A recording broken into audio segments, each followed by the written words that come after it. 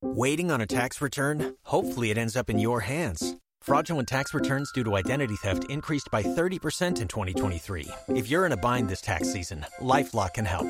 Our U.S.-based restoration specialists are experts dedicated to helping solve your identity theft issues.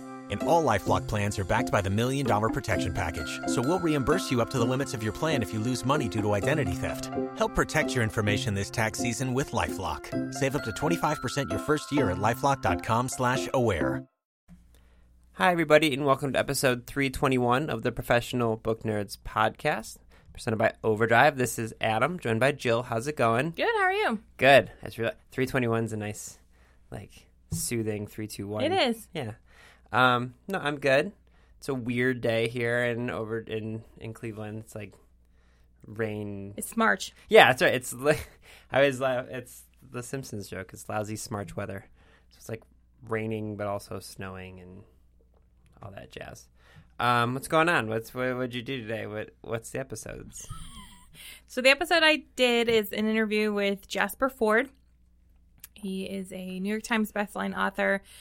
He's had a couple series, including The Nursery Crimes, my personal favorite, the Thursday Next series, and Shades of Grey. He has a new standalone out called Early Riser, and we talk about that.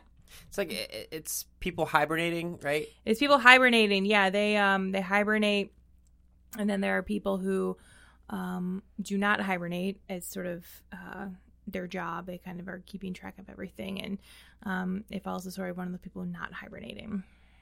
Nice. And Jasper also has a fun distinction of having a double F at the beginning of his last name. He does have a double F. I actually meant to ask you before we started recording. You said his name, obviously, but you did the interview, and I was wondering if it was something fun, like a pronunciation way, but it sounds like it's just normal. It's just normal. That's such a Jasper Fforde. It's a very rare double letter at the beginning. It is a double letter. Yeah, I like it. It is a little rare. Yeah, I've been reading his books for a really, really long time. I read an advanced copy of the Air Affair, which is the first book in the Thursday Next series, like 15 or 20 years ago. I mean, it's been a long time that I've been reading his book, so I was very, very excited to have an opportunity to chat with him. I do remember you being really excited when that was on the list. I also will say, having not been in the library world before my 8+ years here at Overdrive, I didn't know advanced copies exist. So the fact that you're like 15, 20 years ago I read an advanced copy, that's awesome to me. Yeah, so actually, not at all related, but somewhat. I worked at a public library in my hometown, and yeah, they would get advanced copies. Not as many as we get here, but libraries get advanced copies. So I read an advanced copy of the Air Affair, and then sometimes though, they would also, after the actual book came out, would add the advanced copies to their donation pile that would go to the Friends of the Library book sale.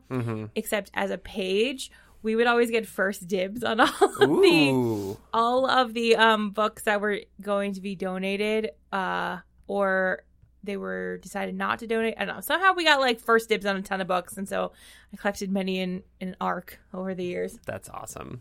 That really makes me happy.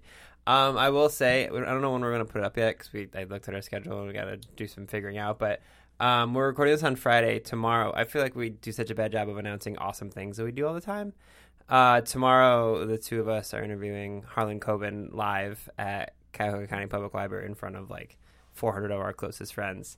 I don't know when it's going to go up. I'm really I can excited. tell you when it's going to go up in a minute, because we had to do some other rearranging. So there's an open spot on our calendar. All right, cool. Well, I'm really excited for it, and I'm reading his new book, Runway, right now, and it's really, really good. I definitely see how everyone was like, it's a super page turner. I was like, well, yeah, I mean, it's a mystery. Of course it is. No, last night I was diving through it. It's really, really good. So that will be coming up in the near future. So if you want to get a hold of us, you can find us on Twitter and Instagram at ProBookNerds. You can go to our website, professionalbooknerds.com. You can email us at professionalbooknerds@overdrive.com. And yeah, you can leave us reviews. You can go join our Viber community. Whatever you want to do, you can find us. We're available. Anything else you think people should know about? I don't think so. I think that's everything. Okay, cool. Well, I hope you guys enjoy this interview that Jill did with Jasper Fforde on the Professional Book Nerds podcast.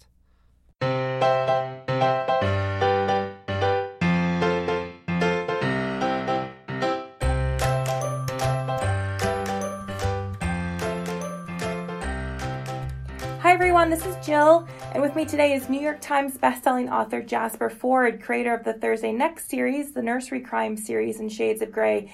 His latest book, Early Riser, received a star review from Kirkus and is out now. Jasper, thank you so much for coming on the podcast. Well, my pleasure. Great to be here. Can you give our listeners a brief introduction to Early Riser? Yeah, this is a thriller set in a world in which humans have always hibernated. So in a very cold planet Earth, we hibernate from November until March, and the story follows my protagonist Charlie Worthing as they navigate their first winter as a winter consul, which are the small, very dedicated band of fearless people who look after the sleeping masses as they hibernate. So the book has been out in the UK for a while now. It's just now available in the US. I have to ask, how many Game of Thrones and Winter is Coming jokes have you had to endure since it was published? Actually, not that many, really. I don't know why, but no, not that many. Was there anything in particular that inspired the story? No, it was just I had this idea that of hibernating interested me. I think I've been reading up about it or something, and I just did that what if scenario. What if humans hibernated? And as soon as I thought of that, I went, okay, I could do something with that. I could do quite a lot with that. That's actually, that's a big world, a very different world, and there should be all sorts of dramatic possibilities that I've never thought of. So yeah, that was the kicking off point. I will say a lot of your books take place in this sort of different world, which is what I love about them. But there's a lot of world building involved in your books. How on earth do you, once you have this idea of what if humans hibernated, how do you go about deciding what elements and what that world looks like? Well, you just really start thinking about it and start writing it down. And I have several, kind of rules or tenets by which I write by, and one of them is the logical progression of an idea. And it's not enough to just say, oh, we go to sleep, just like you do normally, and then you wake up just like it's the beginning of the day, and that's it. There has to be more to the world than that. There has to be a huge amount. Because I think when people read books which are speculative fiction, these people are not stupid people. These people are not, they are imaginative people. I think reading is an imaginative process as writing. And they'll be asking exactly those sort of questions. Yes, but how does it work? And what if this and what if that? So it's kind of me sort of trying to second guess what readers might come up with as well. And it's me exploring this world. And I just start off, as I said, the logical progression of an idea. How would it work? Is there high mortality during the winter? If there is, what does that mean from a society? Are we struggling as a society to survive? Replacement of people with high mortality means that children would have to be born at a greater rate than they are at the moment. Perhaps everybody would be expected to have at least 4. And if that's the case, then that changes everything. And everything has a kind of little knock-on effect. So the logical progression idea actually spreads and darkens and complexes itself. And in that sort of morass of a new framework of logic, the story and drama start to appear. In that case, do you plot everything out in advance? Do you kind of have an idea of where your books are going when you start writing them? Not really, no, because I don't know where the dramatic possibilities lie when I start writing the book. I can't really know. So I kind of let the world, in some unusual way, dictate, how the story goes. I knew that it would be a sort of my character, Charlie Worthing, bit of a fish out of water, going through the winter for the first time and finding it dangerous, tricky, absurd, difficult to navigate, and really the characters that Charlie meets on the way. So it was that sort of question, but whether there was how the plots were all going to come together, because I like doing multi-strand plots. I don't like having just one plot. I have several plots and a subplot, and sometimes you don't know which one's the real plot, which is a subplot, and I kind of like all that. Lots going on, tons of stuff going on. And it was really just a question of building the world, see what happens, and then start putting all the threads together. Have some bizarre characters, make 3 or 4 bizarre characters, and then take that character and make them into one character, which always works. It's a really great trick to making complex characters. To actually write 2 and then put them into one. And it was just a question of just seeing where the drama happened. So in that case, is there anything during the writing process about this world and the story that surprised you, that came up along the way? If people read one of my books, I sort of often say, if you have no idea where it's going, and some of them are a bit strange, certainly, like the Shades of Grey or even the Erica, if you have no idea where I'm going with this, then don't worry, because you're in good hands, because I had no idea either. I really did not know where it was going. And I think it's the same with Early Riser. I had no idea where the story was going to turn out, and I think that's fun, and I think it's healthy, and I think it's good. I don't do any plotting at all. Okay. I have never been a plotter.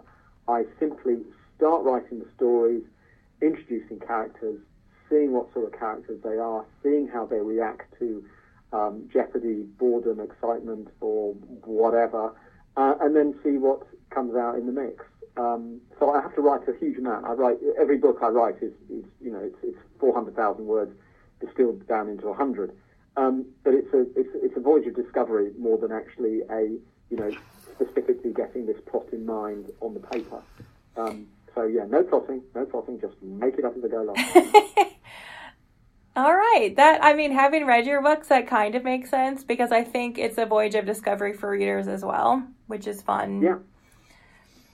Yeah, and I enjoy that. I think it's great fun just playing with ideas, absurd ideas, seeing how I can make, a fantasy world seem plausible. That is always the skill, I think. Whenever I read a book that has a very sort of, perhaps a fantastical notion about it, I always think, is it plausible?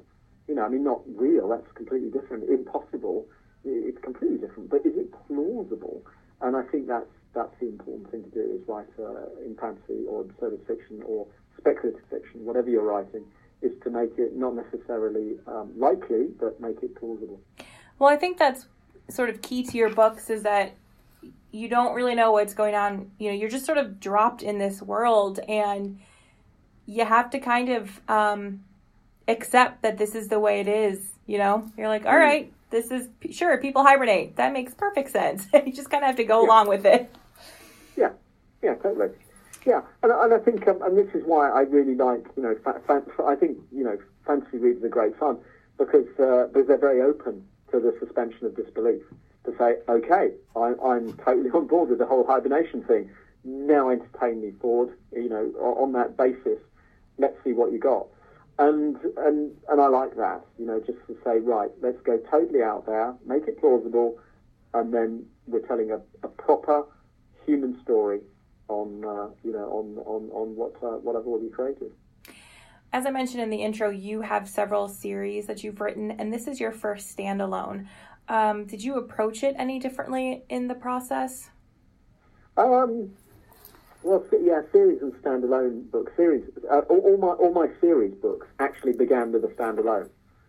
So, because creating the world, and then once I've created the world, it's like, well, I've got this great world. Well, I must be able to do something more with it. I spent so much time and energy creating it. And it's a big canvas, and it's a big broad canvas, and I've only written in like one corner of it.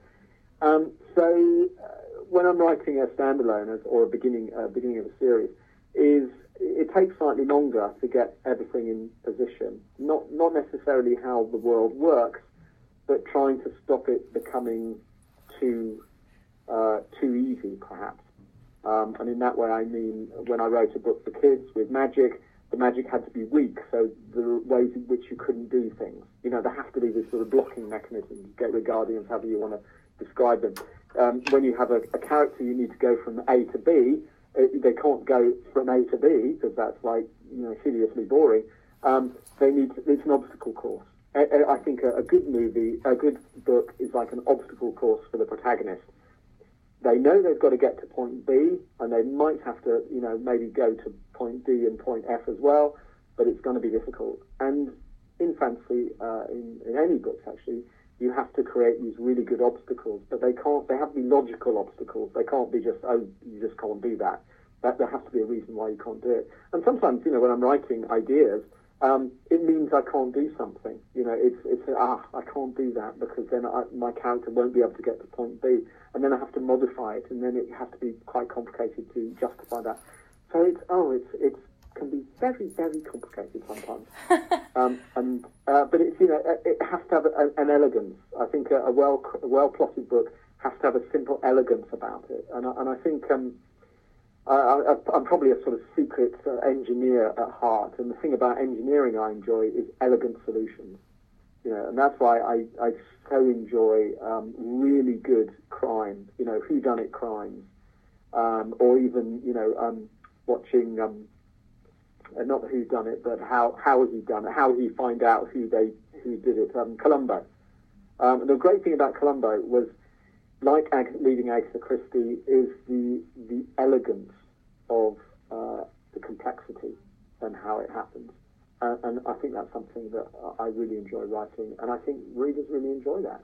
You know. Despite the sort of fantastical setting of Early Riser in terms of, you know, suspension of disbelief, the book touches on a lot of real-world issues. You know, we have this drug, Morphnax. It's only available to the wealthy and the well-connected. And there is, as you said, sort of legislation related to procreation and families. For you, is, you know, fiction and satire and all this an opportunity to explore these issues in a way that's not quite overt or sort of hitting people over the head with information? Yeah, well, I think that's, a lot of the time, that's the function of sort of satire. It's to make us laugh, but it's also perhaps to make us question what we do, because a lot of the stuff humans do out of habit, and we do this because we've always done it that way. But if somebody says, yeah, but why have we done it that way? Maybe there's another way of doing it. And I think that's quite interesting from a satire point of view, is to question that status quo, to look at things through a speculative, you know, book like mine, and maybe, you know, question these things that perhaps are not right and perhaps need looking at or modifying in some particular way, and that the way that we do things are almost like the clothes that we wear. They're kind of like fashionable. You know, the way we do things today are fashionable today, but maybe in a few years' time we'll look at them and we'll think this is very, very strange. I was having a conversation, I'm interested, a little sort of aside. I'm having a conversation with someone, and I have 8 and a 10-year-olds, and maybe as well. And I said, you know, when they're 70 and they look back on this time now, what will they say? You know, what will they be most amazed about? And I always maintain it's the abundance. Because we go into supermarkets now, and we don't notice the abundance of you know, I can go into our local supermarket and there can be 9 different types of mayonnaise, you know, all of which pretty much taste the same. And I think maybe in 50, 60 years, people may say, yeah, why did we do that? That was kind of strange. You know? So, and throwing stuff away, you know, we you know, nowadays we buy it's manufactured and we keep it for, you know, sometimes less than a week, and it's in the bin and goes straight to landfill. And that's odd, and I think it's slightly strange. So you can look at all kinds of things that we do, which seem normal to us, but actually are very abnormal. So, you know, satire is a great tool for doing this, just sort of looking at the world. I know from reading your previous books that you put a lot of thought and care into your character names. I'm thinking, like Landon Park Lane in the Thursday Next series. Given the plot line and the story of the book, is the character of Aurora reference to the Northern Lights or sort of Princess Aurora from Sleeping Beauty? Well, it was kind of I think a lot of people have sleep-based names. I think there's a character called Foul Nap from a nap is obviously having a sleep. So there's quite a few surnames which relate to sleeping, which I think you would have if a lot of people hibernated. In my book Shades of Grey, a lot of people have surnames which are based around colour, which is kind of logical. So it's kind of logical sort of plausible framework that I was kind of talking about. So Aurora was Aurora of the dawn. So she has a name which is based around sleeping and hibernation and the new day. So that kind of made sense really to call her that. Charlie Worthing is actually called Worthing because there was a plot device all about the importance of being earnest. And Charlie actually had the same name as the lead character in that, and for some reason that plot device got thrown out, but Charlie just carried on the name.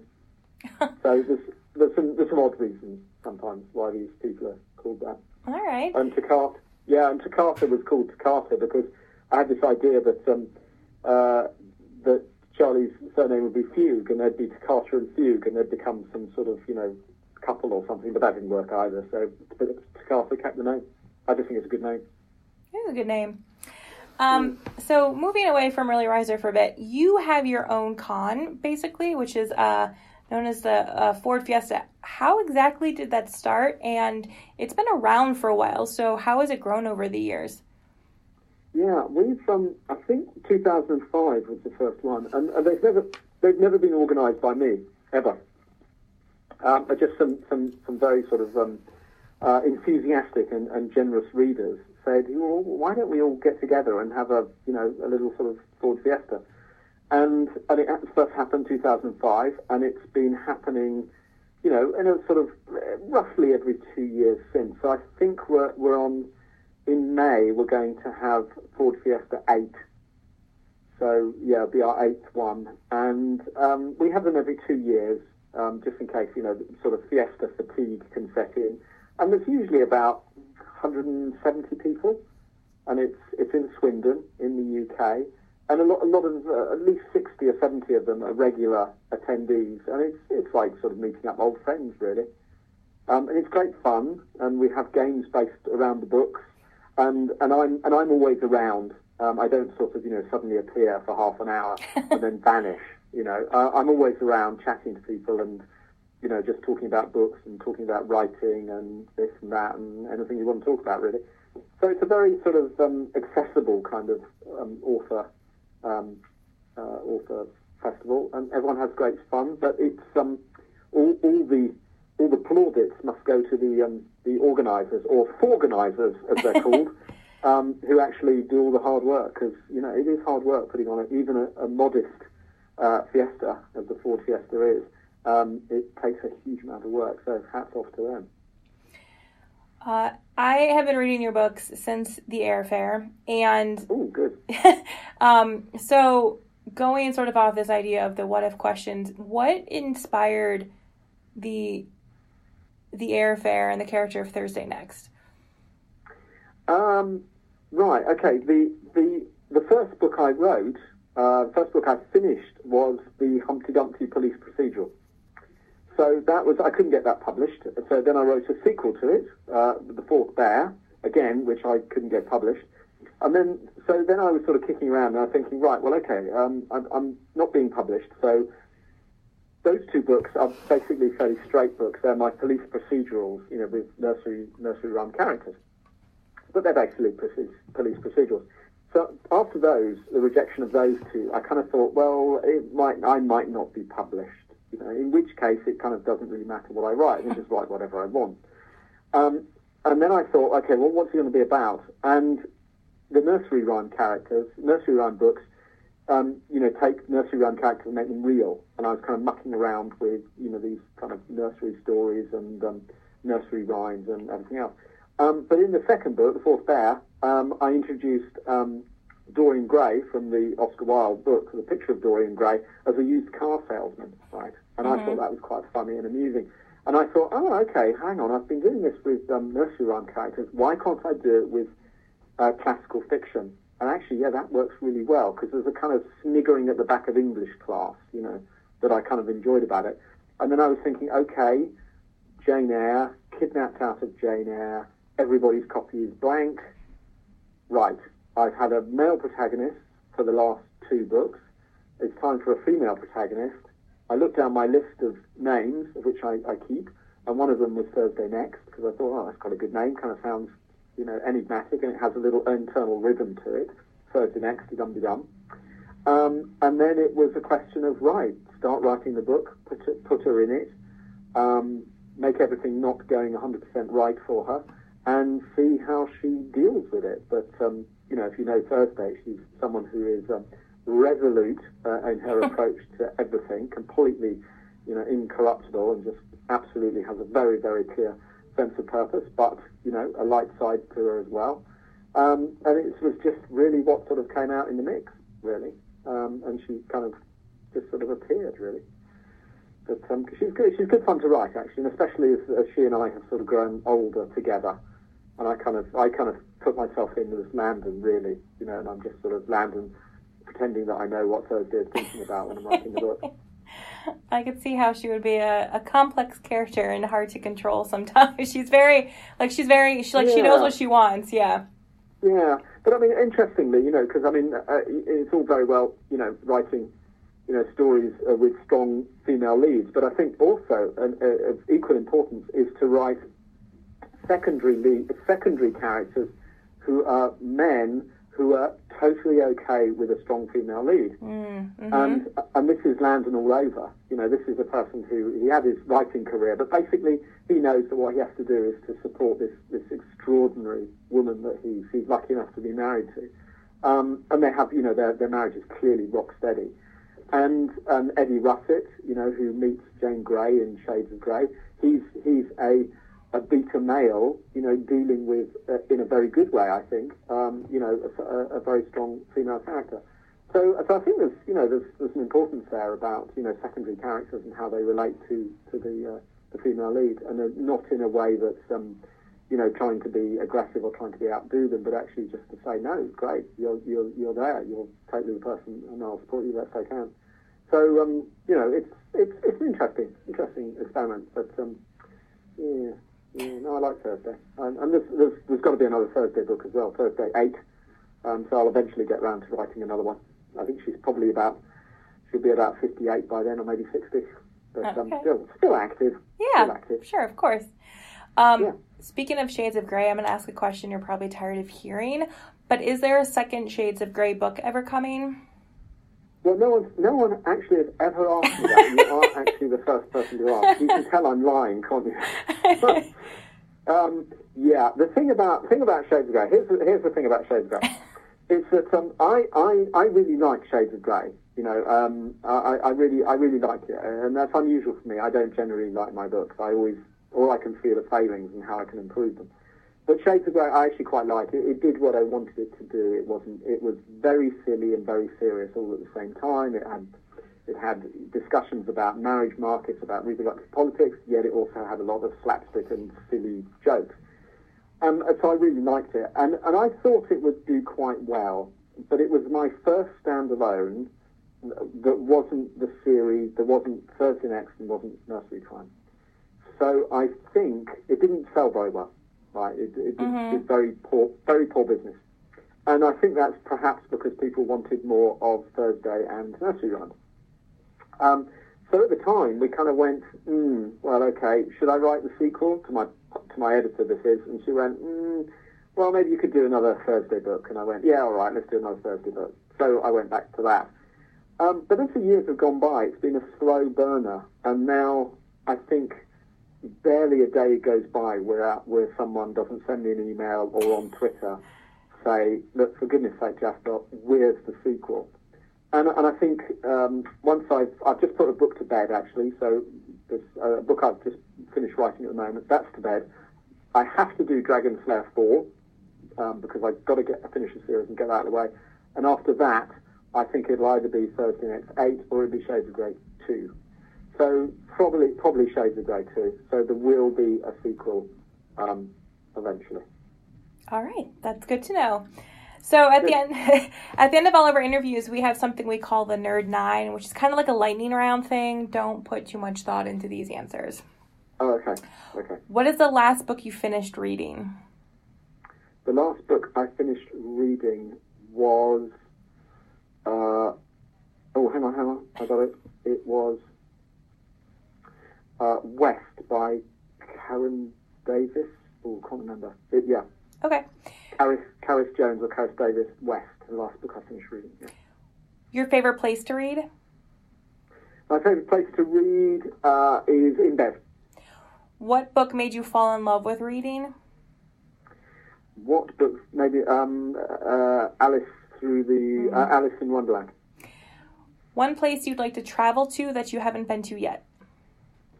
Ooh, one place I haven't... Durham, in north of the UK. I've always wanted to go there. It's only 120 miles away. I've never been. They have a very beautiful cathedral, apparently. What is your favorite holiday to celebrate? My favourite holiday to celebrate?